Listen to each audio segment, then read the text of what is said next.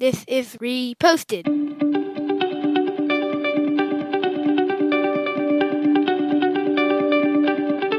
Every morning, Larry and I dig into a quote or idea that has caught our eye. Our hope is that our chat inspires you to never stop thinking and possibly challenges you in a new way.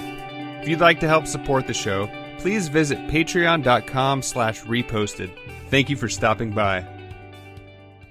Larry, I want to speak a little Cajun French to you today. Laissez le bon temps rouler.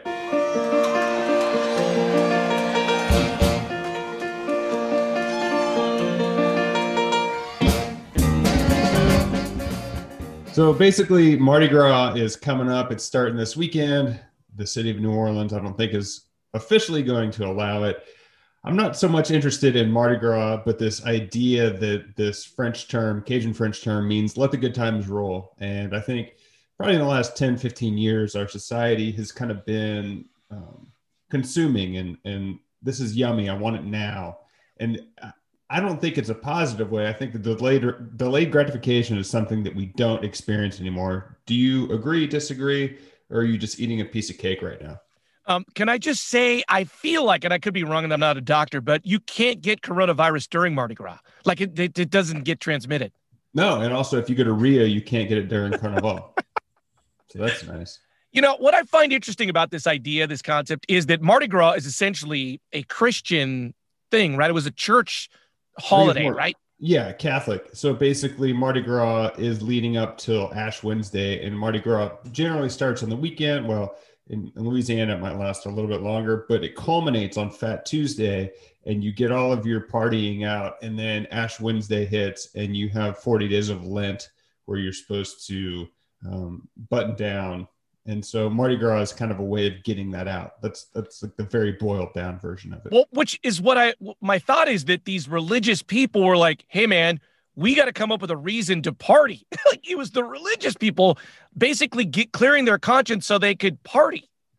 Yeah, I mean, yeah, it's just getting it out of your system. It's the person that goes out on Saturday night, does a bunch of cocaine, sleeps with 8 women, and then goes to church in the morning on Sunday. And I feel like there's some parallels to the movie series The Purge. It's like you just go kill everybody all night. You could just like get up. But there is some truth to this idea in that my wife knows that if she lets me go on a couple of guys' weekends a year, you come on a couple of those with me, I sort of get my guydom out of my system. And I kind of come back and able to be more of the dad guy that I need to be. So my wife kind of gets this idea. So you think you have to get out of your system because otherwise the pressure will build up and it'll boil over in a different way. Is that kind of what you're saying? Well, I don't know about that, but it's definitely, it's true for me. My wife knows that I like people. I like to have a good time. I like to get crazy. She doesn't necessarily want me to get crazy around her. And my close friends know that maybe I overdo it sometimes, but it definitely like kind of lets like that sort of crazy guy part get out of my system. I mean, it's kind of also, I can't ever remember if it's Amish. I think it's Amish. They do a Rumspringa. Yeah. And so, yeah, they get all their partying out of their system and they're like this, you see the evil side of it. And so like, it's interesting that Mardi Gras is like, it's turned into, it's kind of a fun commercialized thing, but like, it's kind of purging the evil from your system. Kind of like you said, it's like the purge. Yeah. And it kind of bums me out a little bit, but it is a total like religious thing that they had to give themselves rules to party. Like you shouldn't, I don't know. You just shouldn't. Well, I guess that's the question back to you. Do you need reasons to party or can you just party? I mean, I think you can just party. And I guess to take the opposite side of what I just said is like sometimes when you're throwing a party or you're trying to do something like this, let the good times roll mentality is something that you should do, because sometimes I'll have people over and I'm worried about the food being on time. I'm worried about people having a good time. And rather than trying to micromanage people's good time, just let the good times roll and things will fall where they may. So, I mean, there's both sides of it. And I do like the seasons part of this that you were mentioning with the church part. Like, okay, here's party time. And then here's Lent time where you take some time to reflect and maybe fast from some things, take some things away from your life so that you can enjoy, once again, when you get a party, when you get to have people over for dinner. I think like coronavirus has been this big, long Lent kind of altogether. Yeah, I don't eat meat every Friday during coronavirus. The other one too that I kind of had, I feel like I don't know, maybe Americans or whatever kind of extrapolated from Mardi Gras is Burning Man. Don't you feel like Burning Man is like the new Mardi Gras?